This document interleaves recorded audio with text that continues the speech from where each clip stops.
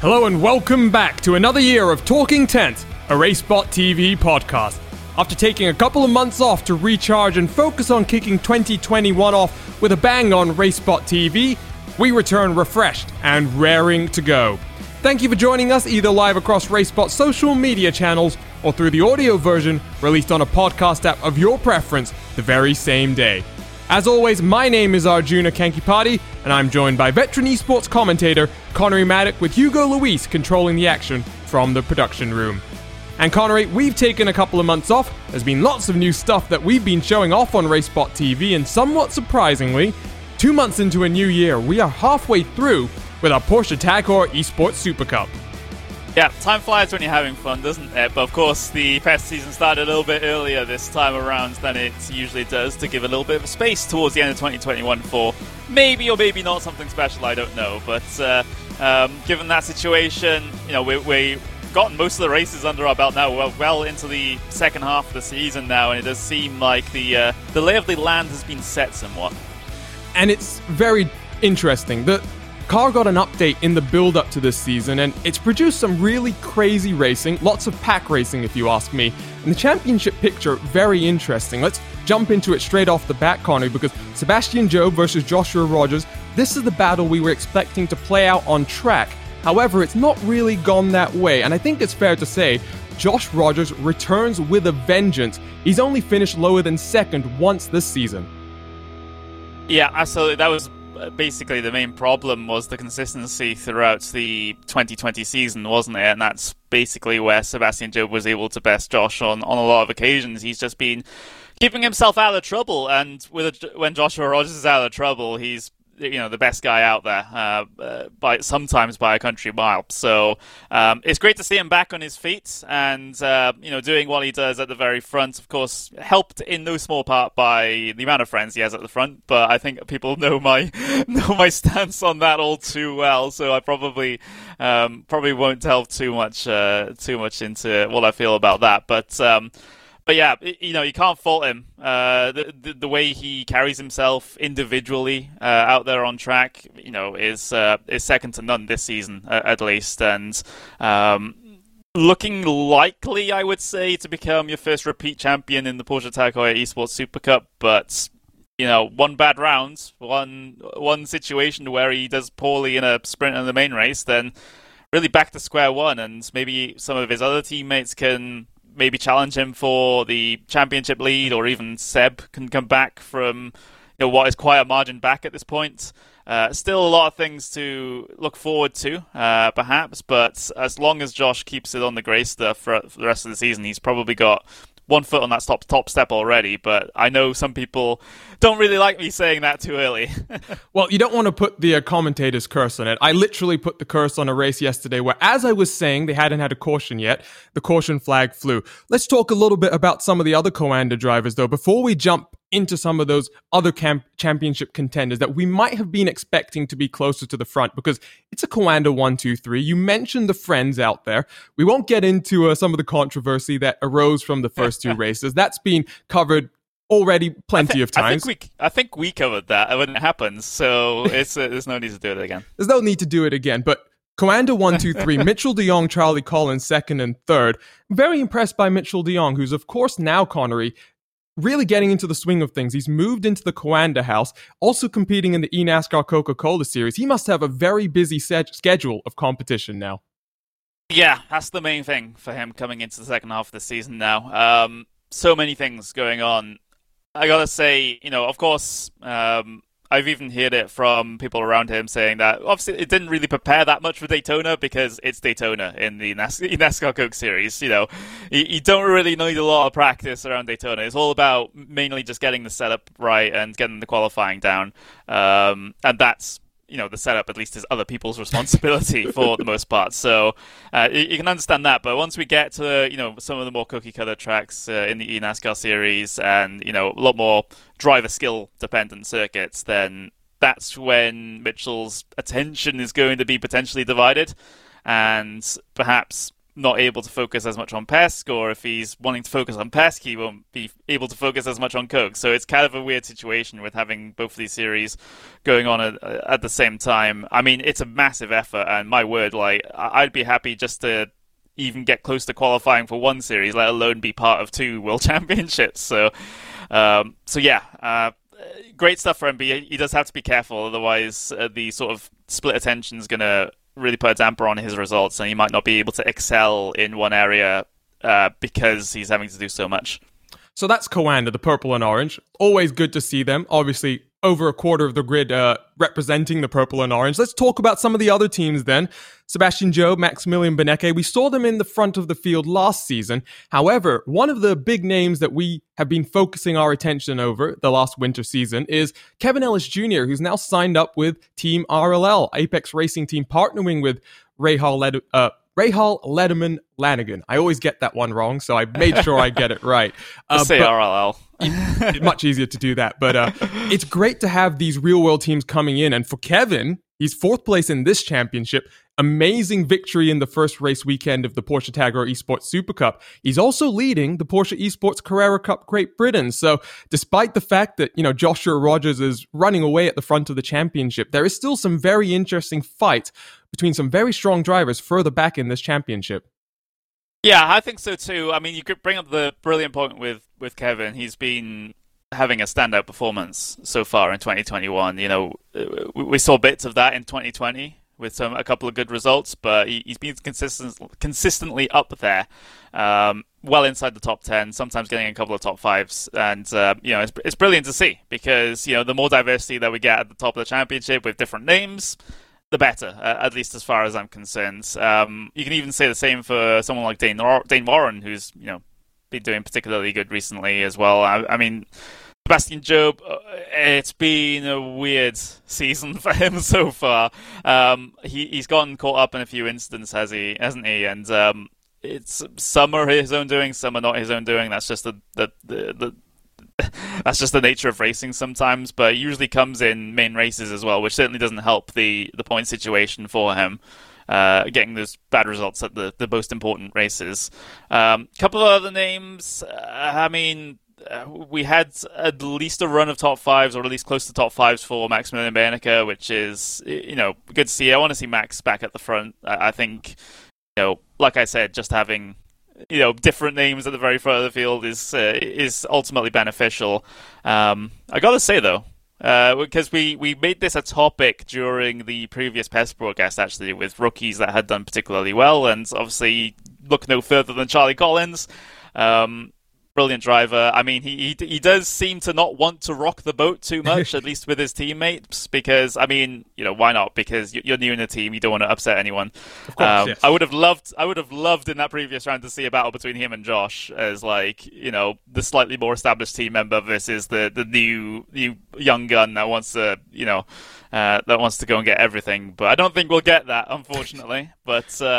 But yeah, Charlie's really impressed me so far, and his future's looking bright. So everything's looking beneficial for Coanda in particular at the moment. They're doing particularly well. Yeah, you look at the top 20 in this championship, where of course those drivers will stay locked in for next year's Super Cup as well. You do find a lot of those Coanda SimSport drivers. Let's focus in on that battle for relegation very quickly here, because it's very close, but I'm looking down the standings here, Connery. There are some drivers starting to be cut off here from that battle for relegation. In 20th place, it's Diogo C. Pinto on the bubble. Right behind him, the iRacing Rallycross World Champion, Johan Hart. David Williams, Moreno Surica. You've got the likes of Salva Talens, Mikel Gard, Daniel Lafuente, Maxime Reimstein, Ian Chan Guven, Joss Thompson, Brian Lockwood. There are some really big names that are heading into the second half of the season with what must be a do-or-die attitude. Yeah, a couple of those names surprised me. I think Johan Hart was also in this situation last season. I'm just going to have to go back and check, but which is unfortunate, because Johan, always in my mind, is a driver capable of getting regularly into the top 10, and he's just had rotten luck again, I think, this season, with incidents that put him all the way to the back of the field, late 30 places and things like that. So, yeah, unfortunate for Johan. Has a lot of talent, but seemingly can't get to the checkered flag in one piece. Not saying that's his fault, but at least that's the trends that we've been seeing so far. And a couple of the rookies as well, Mikael Gaards, a decent result in the main race of the first round of the season at Interlagos, but apart from that, just been really nowhere, unfortunately. There's also Josh Thompson, which is going to be probably a topic at some point, considering his move of team recently, shall we say, departing from Williams Esports and going to Pure Sims, I believe it is. It's for him. I mean, we heard it all on the broadcast. We got some good audio clips from him and his team boss just try to, get his head back in the game, because I think Josh is one of those people that just sort of gets caught in a downward spiral.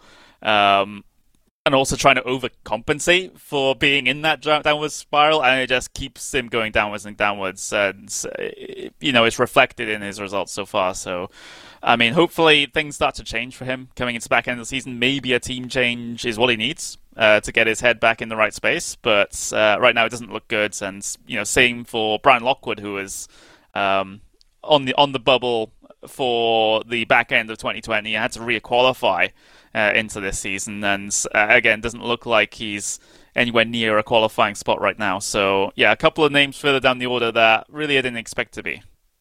Yeah, you also have the two R8G esports cars out of the running right now, so Romain Grosjean will be hoping his drivers will have a bit of an uptick in performance. Speaking of Romain Grosjean, though, good segue to now transition into our guest for today. Grosjean, of course, is testing an Indy car at the Barber Motorsports Park, and today's guest has a lot of experience in the real-life Indy car as well. Sage Karam, driver for Dreyer and Rainbow Racing, as well as Coanda Simsport, joins us now to talk all things sim racing and real racing. Sage, delighted that you're joining us here today.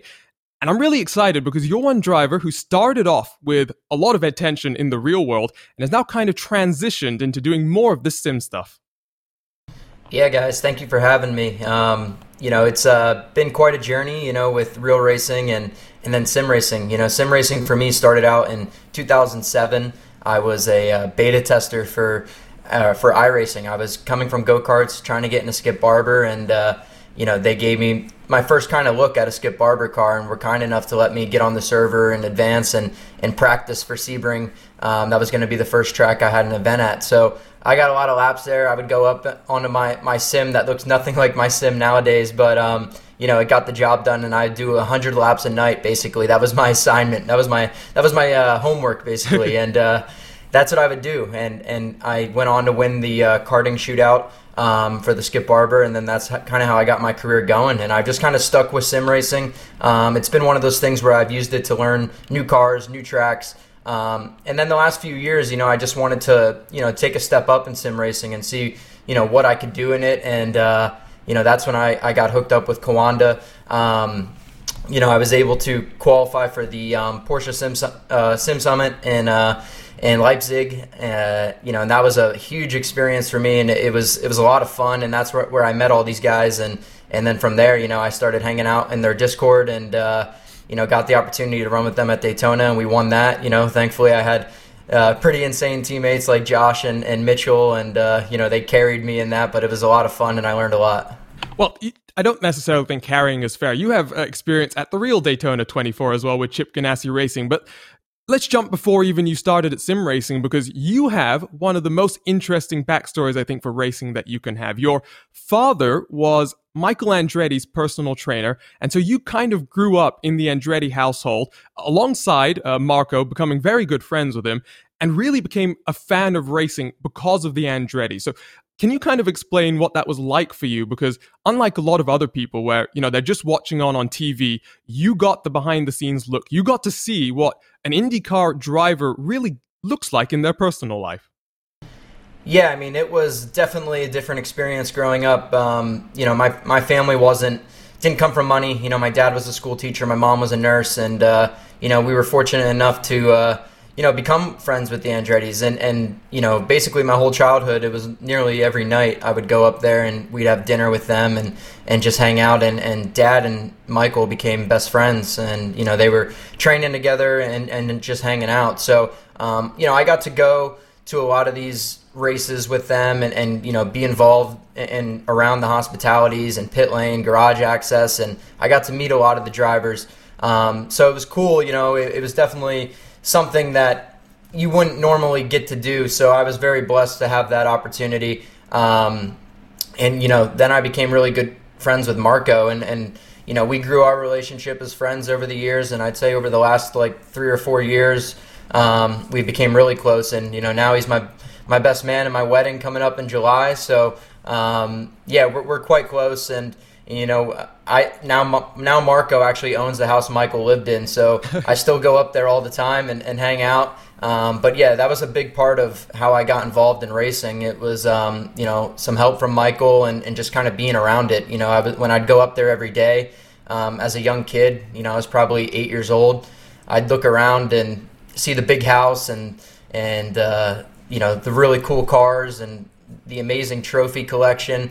And I'd say to myself, wow, this whole race car driver thing looks pretty cool. So maybe I should pursue this. And, that's what we did. And had a great career and a great run getting to cars. And that's kind of how it all got going.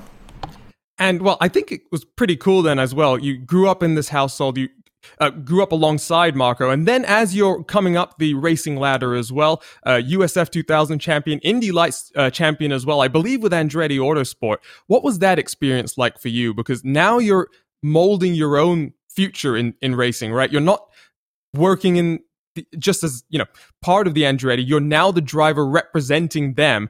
What was that like for you? It must have been pretty surreal. Yeah, it was. Like I said, we'd go up go-karting every weekend with Marco, and it was more or less just hanging out and go-karting together, but it was nothing ever really more than that. And then when I was in cars and Skip Barber and graduated from there, I went on to USF 2000, and that's when Michael made a USF 2000 team for me. So, that was a big step, and it kind of showed that, hey, we want to groom this kid and bring him along and maybe get him into an IndyCar one day. So it was one of those moments where it really looked like the dream was starting to become a reality. I went on to win the USF 2000 championship for Michael, and we went to go race Star Mazda then with him for 2 seasons, and I think my best finish in that was 3rd in the championship. I didn't really click well with that car, and wish I could go back knowing what I know now with racing and get another shot at it. But, I was fortunate enough to have some backing and go race Indy Lights. And that's actually when I switched from Andretti Autosport and I went to Schmidt-Peterson Motorsports. Michael had 2 cars in Indy Lights and they were already occupied, so I had to go look elsewhere. And I went on to go race for Schmidt, and I don't think I was the favorite to win the championship. My 2 teammates were 2 guys that beat me in Star Mazda the year before. We were all on different teams, and we kind of came together to try and make a super team. And I was able to have some luck and some good races. I had some bad races too, but we were able to bounce back and find ourselves going for a championship fight at the last race in Fontana, and I was able to come out on top and win that championship. And that's kind of what springboarded my career to get me going in professional stuff. And I got picked up by Chip Ganassi shortly after that as a driver developmental deal. Did some sports car races, the Daytona 24, Sebring 12-hour, and then I got my first IndyCar start at the Indianapolis 500 in 2014. Speaking of 2014, that was a particularly big year for you, I feel, because that was your first appearance in an Indianapolis 500. And for many racing drivers, that is a dream come true. For regular people, it seems out of reach. For a lot of us, how was that, feeling that you're going to be taking part in basically the most famous oval race in the world, and there's a chance at the end you might be drinking the milk. How was that feeling for you? Was there an incredible amount of anxiety coming into the race and coming through qualifying and things like that, or were you actually pretty calm? It was definitely a surreal moment. I have a lot of stories from me racing in the Indy 500 and just what I've learned every year I go back. That one in particular, I was so young. I was a high school senior. I missed my prom to qualify for the Indy 500, which I was totally fine with. But, so it was definitely really cool. And actually, I think that was the least nervous I was for an Indy 500. Every year I go back, I feel I get more and more nervous just because I know the magnitude of the event more and more every time I go, and what it can do to your life and career if you win it, and how hard it is to win. So I get more nervous actually every time I go back. And everyone thinks it would be the opposite, but it's not. And that first time I didn't really know anything. It was my first IndyCar race, and it was the biggest race in the world. So I just went out and drove, and I drove it like it was an Indy Lights sprint race basically for 500 miles. And somehow it worked out. I don't know how I finished that race where I did. Looking back at it, knowing what I know now about the race, I did it completely the wrong way of what you're supposed to. So it was definitely a cool experience. I finished 9th, started 31st, learned a lot, passed a lot of cars, and had a lot of fun. But I think like the coolest story I have from my first experience at Indy was I just got done doing rookie orientation, and then they opened up the track for all the drivers, and I was out there practicing, just driving around, and I saw this like little yellow dot in my mirror pretty far away when I was going into 1 and they were coming out of 3, and I was like, I wonder who that is. And sure enough, like over the next few laps, the dot became a lot bigger, and I was able to make it out of who it was. So I came out of 4, and I just kind of pulled to the inside and lifted, and didn't want to screw him up. And next thing you know, Helio Castroneves is side by side with me, passing the bricks with me, and it just kind of like went in slow motion from there. And I just like took a moment just to look over at him and just, I don't know, take it in and just say, like, this is somebody I looked up to and watched, drive this race as a young kid, and here I am like crossing the bricks with a 3-time Indy 500 champion. Is pretty cool. And then later that session, I went on to pass Villeneuve, who was the 1995 Indy 500 champ, the year I was born, and that was the first car I passed in an Indy car. That is pretty cool. But kind of going off of that stage, I want to ask you now about the next year, which of course you competed almost full time for Chip Ganassi Racing. And there was one notable moment, of course, your podium position in Iowa. But there was a bit of controversy around that with Ed Carpenter maybe not becoming your greatest friend. What was that like for you? Because you talk about this experience of, looking over, seeing Castroneves, going past and what must have been just a blink of an eye. But then this very different type of an experience where now you have an experienced veteran of the series, almost saying that you need to learn a little bit and respect him. What did you think about that? And how did that really change your approach for the remainder of that season? Yeah, I mean, definitely I was a young kid. I was, I think I was 19, 20 years old when I was running that year. And, I made a lot of mistakes along the way that season, but, had a lot of good races as well. And I was aggressive for sure. It was just one of those instances that, especially at Iowa, where I had such a fast car and I knew I had a car that could win. And I just needed to get to the front. So I was running out of laps and was just wanting to do whatever I could. And, I could see my first IndyCar podium, and I wasn't going to let anything, come in the way of that. And, looking back and talking to Ed, and, we're friends now, and I'm sure he would have done the same thing if he was a 20-year-old kid. So, we're okay. And I definitely learned from that season how to reel it in and not just go super aggressive the whole race. Like a week before the season started, we were testing in Barber, and I crashed early in the practice session and snapped my wrist and had the race like the first half of the season with a broken wrist.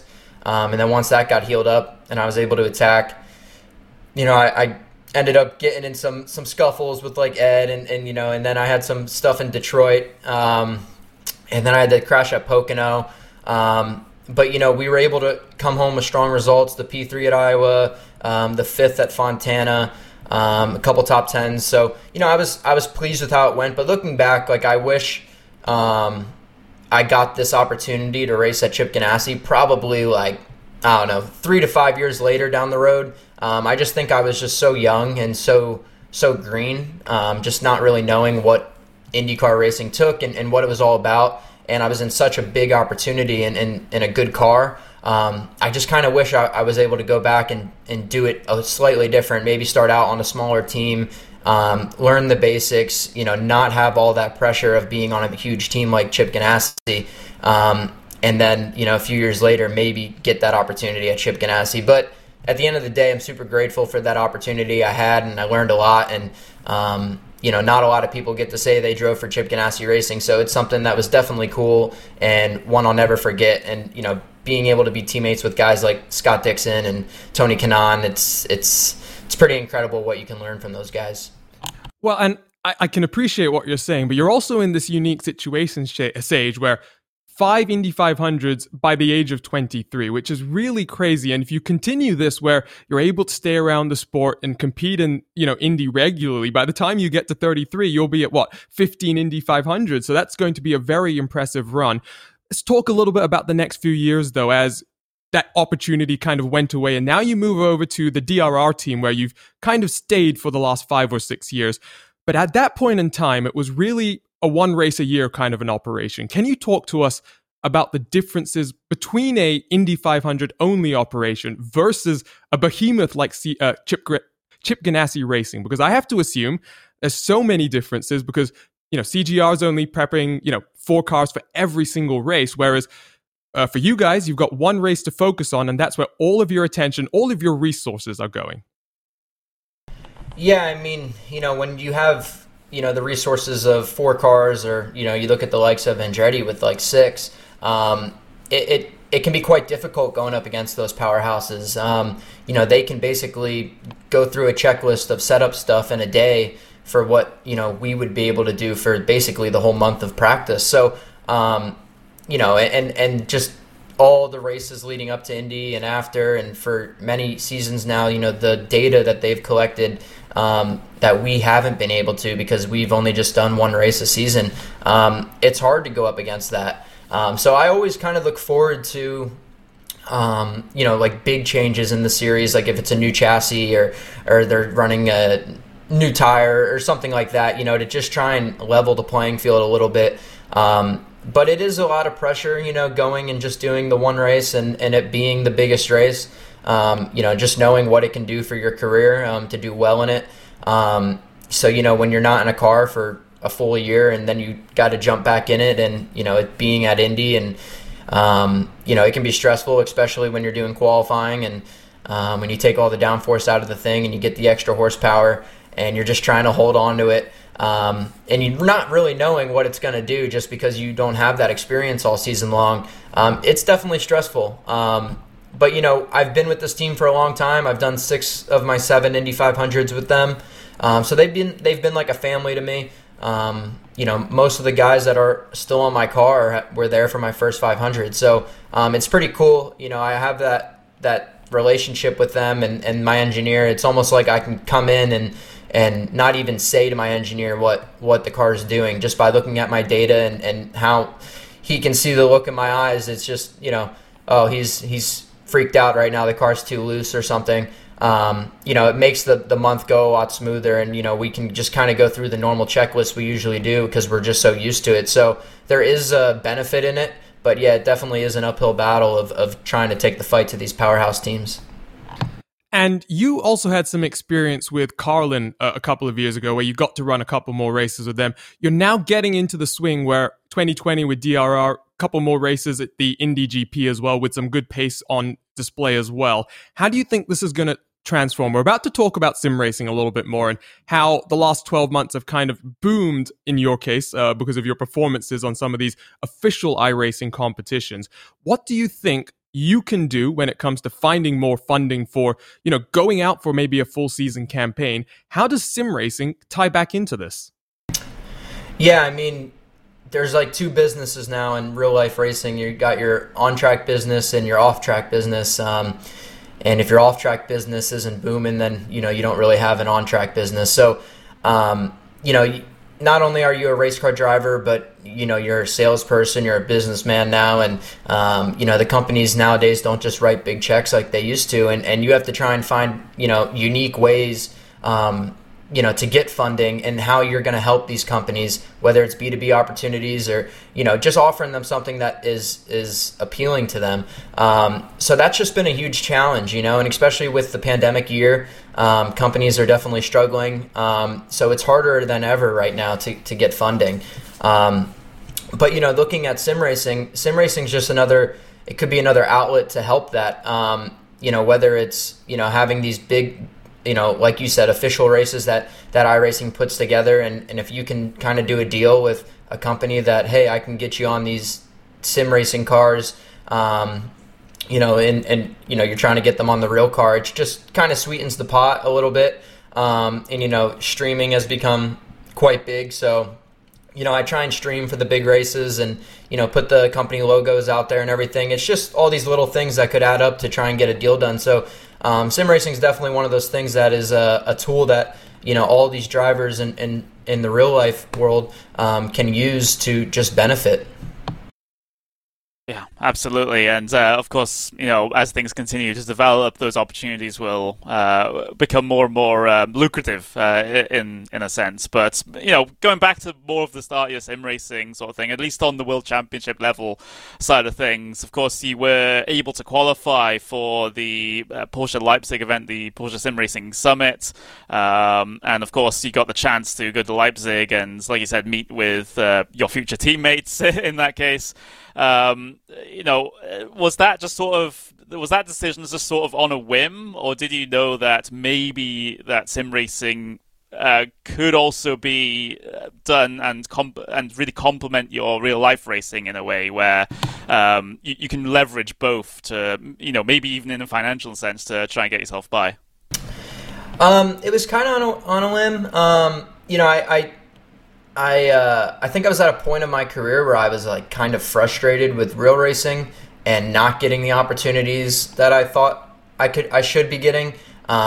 Being that due to funding or whatever. And I thought, looking back, like I was at that time, I was just sitting there thinking, there's guys that I beat in Indy Lights and everything that have full-time rides, and it was frustrating for me. So it was just kind of like a perfect timing thing where I saw on the homepage of the iRacing website that they were doing this event, and it was just a time trial and it was baseline setups. Like I knew nothing about setting up a car on iRacing and any of the little tricks of the trade, I guess you could say.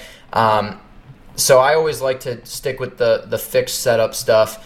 So when I saw this, I was like, all right, this is pretty cool. Everyone's got the same stuff, and it's just whoever wants to put in the most time and can execute a lap. It was very appealing to me.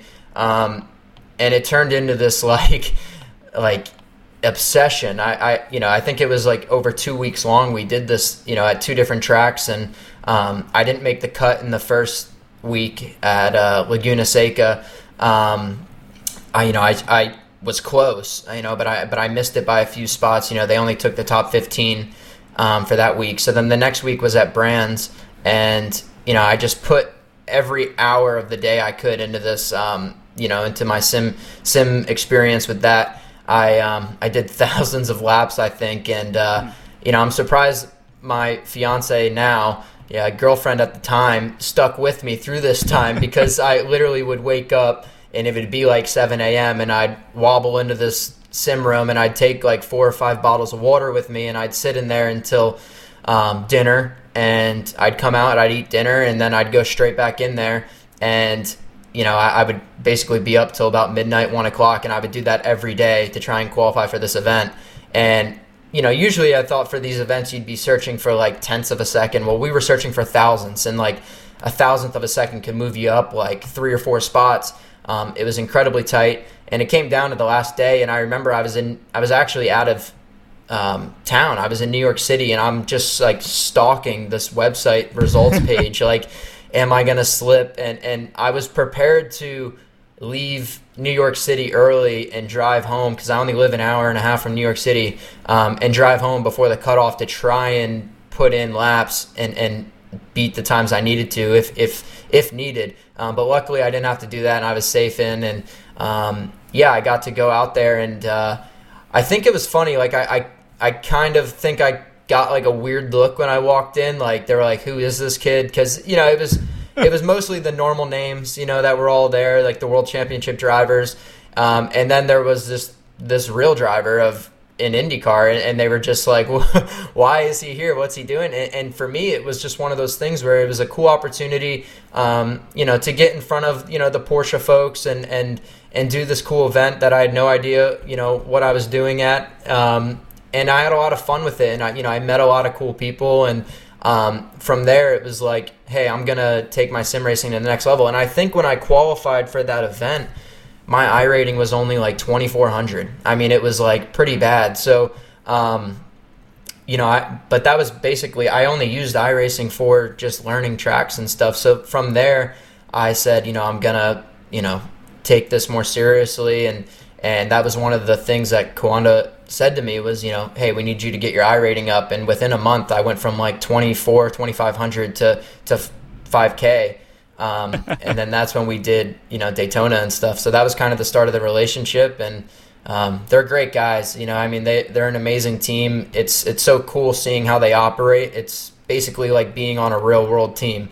The amount of time they put in for these setups and strategy, especially for the endurance races, it's quite impressive. And, my goal is to try and, get involved in some of the World Championship stuff. But man, these guys are just so good. It's so hard. I tried to qualify for the Porsche Esports Cup, a couple seasons ago, not this year's, but last year's. And I just missed out on it. But man, it's you got to be on top of your game, and you can't screw up. And I mean, you're seeing that now in the series this year, with Sebastian and Josh. I think everyone thought that was like the huge fight, and Sebastian's just kind of having like an off year with how Josh had last year, just some bad luck. And Josh is just keeping it clean. But, at the end of the day, these guys are just so close, and anybody can win on any given day, and you just can't relax. Well, and Sage, you were, at least in my opinion, one of the first drivers that embraced sim racing, not just for fun, not just to test out stuff, but from that competition aspect as well. Over the past weekend, you just competed in the VCO Cup of Nations with two other drivers who have started doing this as well now, Jack Crawford and Phil Denez. But why do you think you made that jump? I want to ask you that. You talked about some frustration. You talked about looking at a team like Kawanda, seeing how professional they are. But even for someone like yourself, when you're a real racing driver trying to pursue opportunities, around this time, I think you were also a test driver for the Lexus GT3 car that was going through its development process as well. Why did you jump onto this Kawanda train, as it were? And one question, what do you think the one thing Kawanda does better than some of the teams in the real world do? Yeah, well, I think the reason I got appealed to sim racing in a bigger way was just because of the growth of it. Seeing how far sim racing has come, and now, big companies are getting involved with it, and, there's starting to be like a significant amount of prize money involved. And racing's all I know. So sim racing to me was just one of those things where, hey, I'm doing something that I love with racing, and hey, if you can do well enough at it and win some money, it's definitely a win-win. So, and the appeal at Kawanda was, they're basically the Penske of sim racing. In my opinion, looking in from an outsider's perspective, they are the best. So, that was like a big admiration to try and get involved with them. It would kind of be treated like, me trying to get into a big ride in real life. That was kind of how I approached it with sim racing. I wanted to be around the best. I wanted to learn from the best. And, thankfully they allowed me to do that. So, I just think the appeal has just been the growth of sim racing. I think, over the pandemic year, especially, there haven't been a lot of people that have, come out succeeding from this pandemic. But I think one thing is for sure that sim racing did, in fact, grow from this pandemic. It's one of the few things that actually made this thing positive. We were able to see sim racing on national television with the real world drivers racing. I think many households who maybe didn't have a sim rig in their house before now do, because people wanted to do something, and it was one of those things that you could just go do whenever you wanted. And, and it can become an obsession of trying to get better and faster and with iRacing, how they work with iRating and safety rating, trying to get those numbers better. It's, it can definitely become an obsession, but a good obsession. And, I'm happy that it's part of my life, and for how big it's grown the last few years, I'm just really excited to see how far it's going to grow. I don't think it's many years out from being really, really popular. Real racing is always going to be real racing, but sim racing, I think there's going to be a point where I think there's going to be big money involved, and people are, drivers may be getting paid pretty big money. And hey, man, if you're, say your racing career in real life's done, or you don't want to take the risk of real racing anymore, you're safe in your sim rig unless you turn your force feedback up a little too high or something. But it's definitely on the rise, and looking forward to seeing where it goes. Well, we're going to talk a little bit more about the boom to wrap up, and a couple of things in particular about some deals you've signed with HyperX as well. But a couple more questions before we get there, Sage. I want to ask you, as a Powerslide Motorsports driver, Adam Blocker, my teammate, I want to ask what that experience is like, because you've had a very fun fight with him in the Lionheart IndyCar series over the last few years. And I think last year you had the opportunity to then have him on your pit wall as he makes his own, step into the IndyCar paddock as a trackside engineer. What do you think it's like to have this influx of people in the sim world who, like you say, maybe for whatever reason don't have funding, don't have the ability to go out there and compete in the real world, to do this in the virtual world, do it on the side, compete at the high level, and then still go off and do what is their passion and their main focus, on their day job side? Yeah, I mean, definitely cool, to see these people all around real racing being involved in sim racing. I mean, I've even had mechanics get into iRacing and ask me for advice with, what they should buy and all these things. So it's cool to be able to connect with people in the real world, on the sim, and vice versa, seeing people from sim racing, getting opportunities in real world racing. Adam, is a prime example of, we're kind of rivals in Lionheart Race Series. They start up next week. They have a retro and an IndyCar series. And again, it was one of those really appealing series to me because it was all fixed setup racing, and I could just go on and have fun and race, IndyCar fans and stuff. And it's been really cool. And Adam was kind of like the champion over there, and won a lot of stuff over there. So he was always the guy that, I wanted to beat and chase.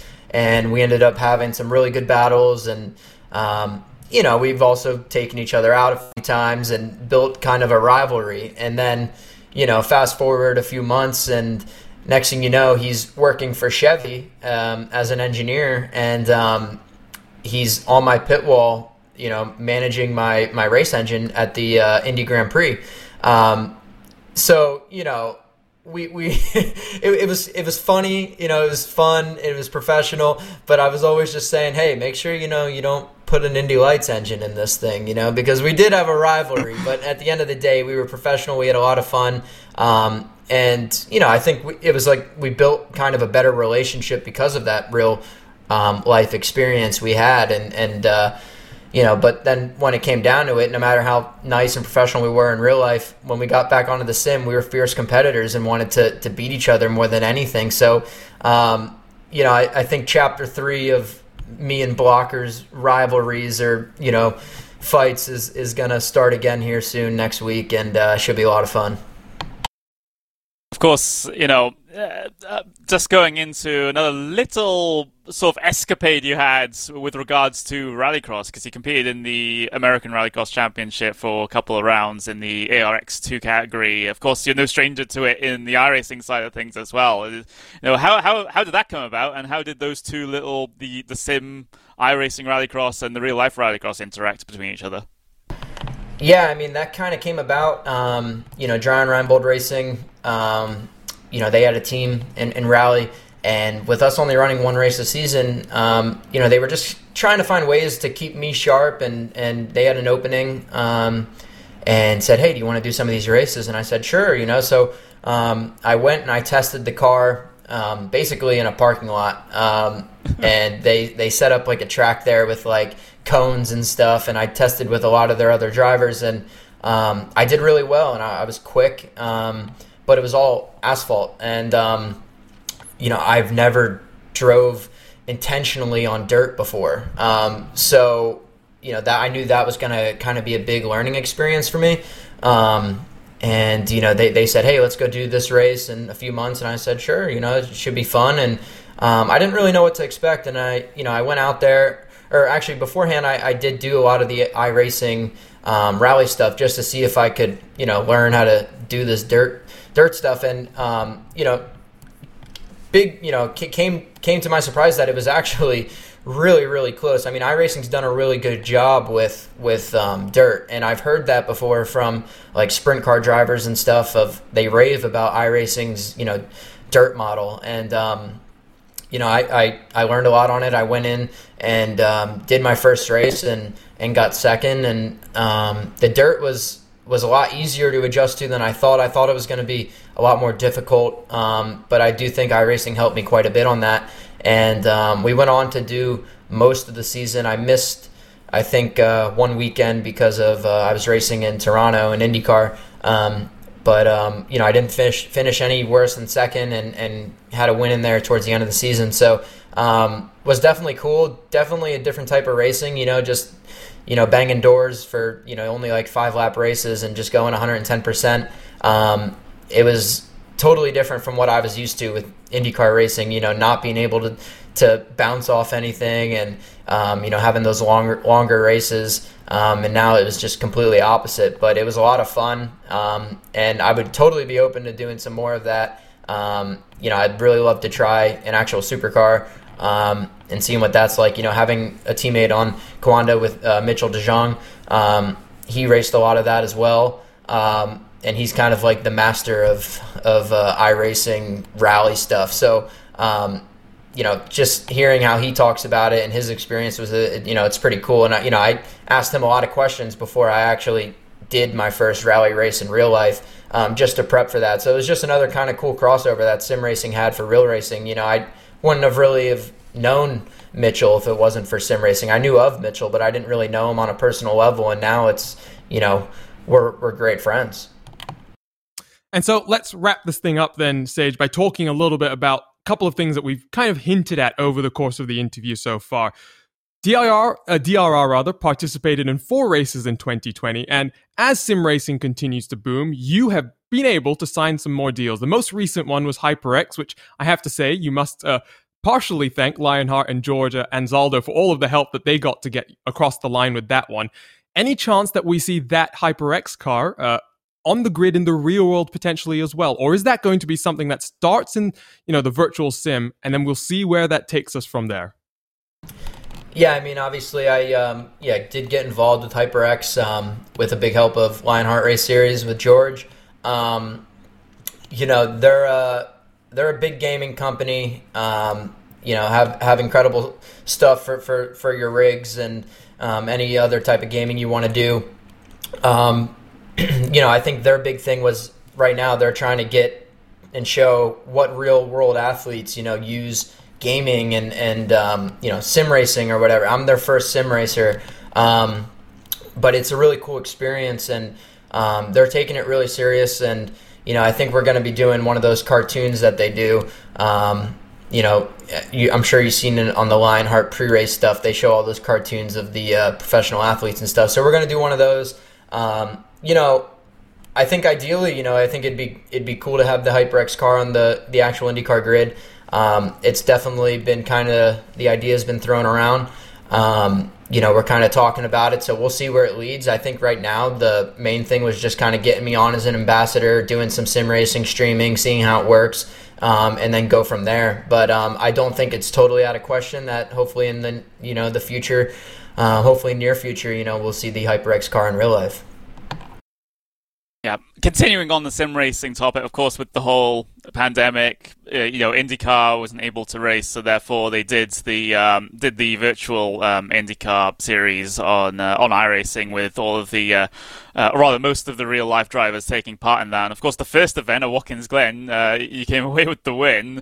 Did anyone on the IndyCar side really treat you any differently after that? Just thinking, oh, this guy seems to have a lot of talent on this sim stuff.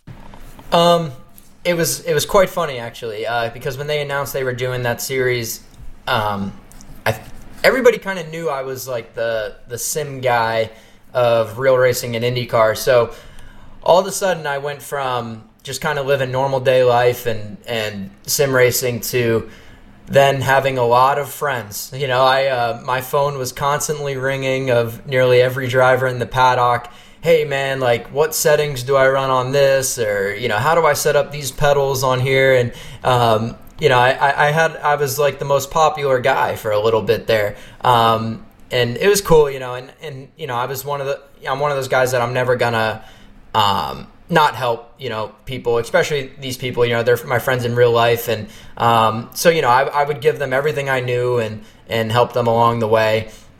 You know, and just seeing how competitive they got from that very first race to the last race was quite impressive. You know, I was able to win that first race, which was cool. And you know, then after that, that night I was on SportsCenter, which, you know, I feel like as a kid, you know, it was like one of your goals in life was, I want to be on SportsCenter one day. I don't know what for, but for something, whether it's, you know, I'm making a game-winning touchdown or winning the Indy 500, who knows, but I want to be on SportsCenter one day. And I was on it, and I was on it for something I didn't think I would be on it for, and that was for winning a sim race. And that was cool because it you know, you don't really get on SportsCenter even if you win like a normal IndyCar race, other than if it being the Indy 500. So to win a sim race and it be on SportsCenter, I think showed, you know, how big sim racing was becoming, especially during that time.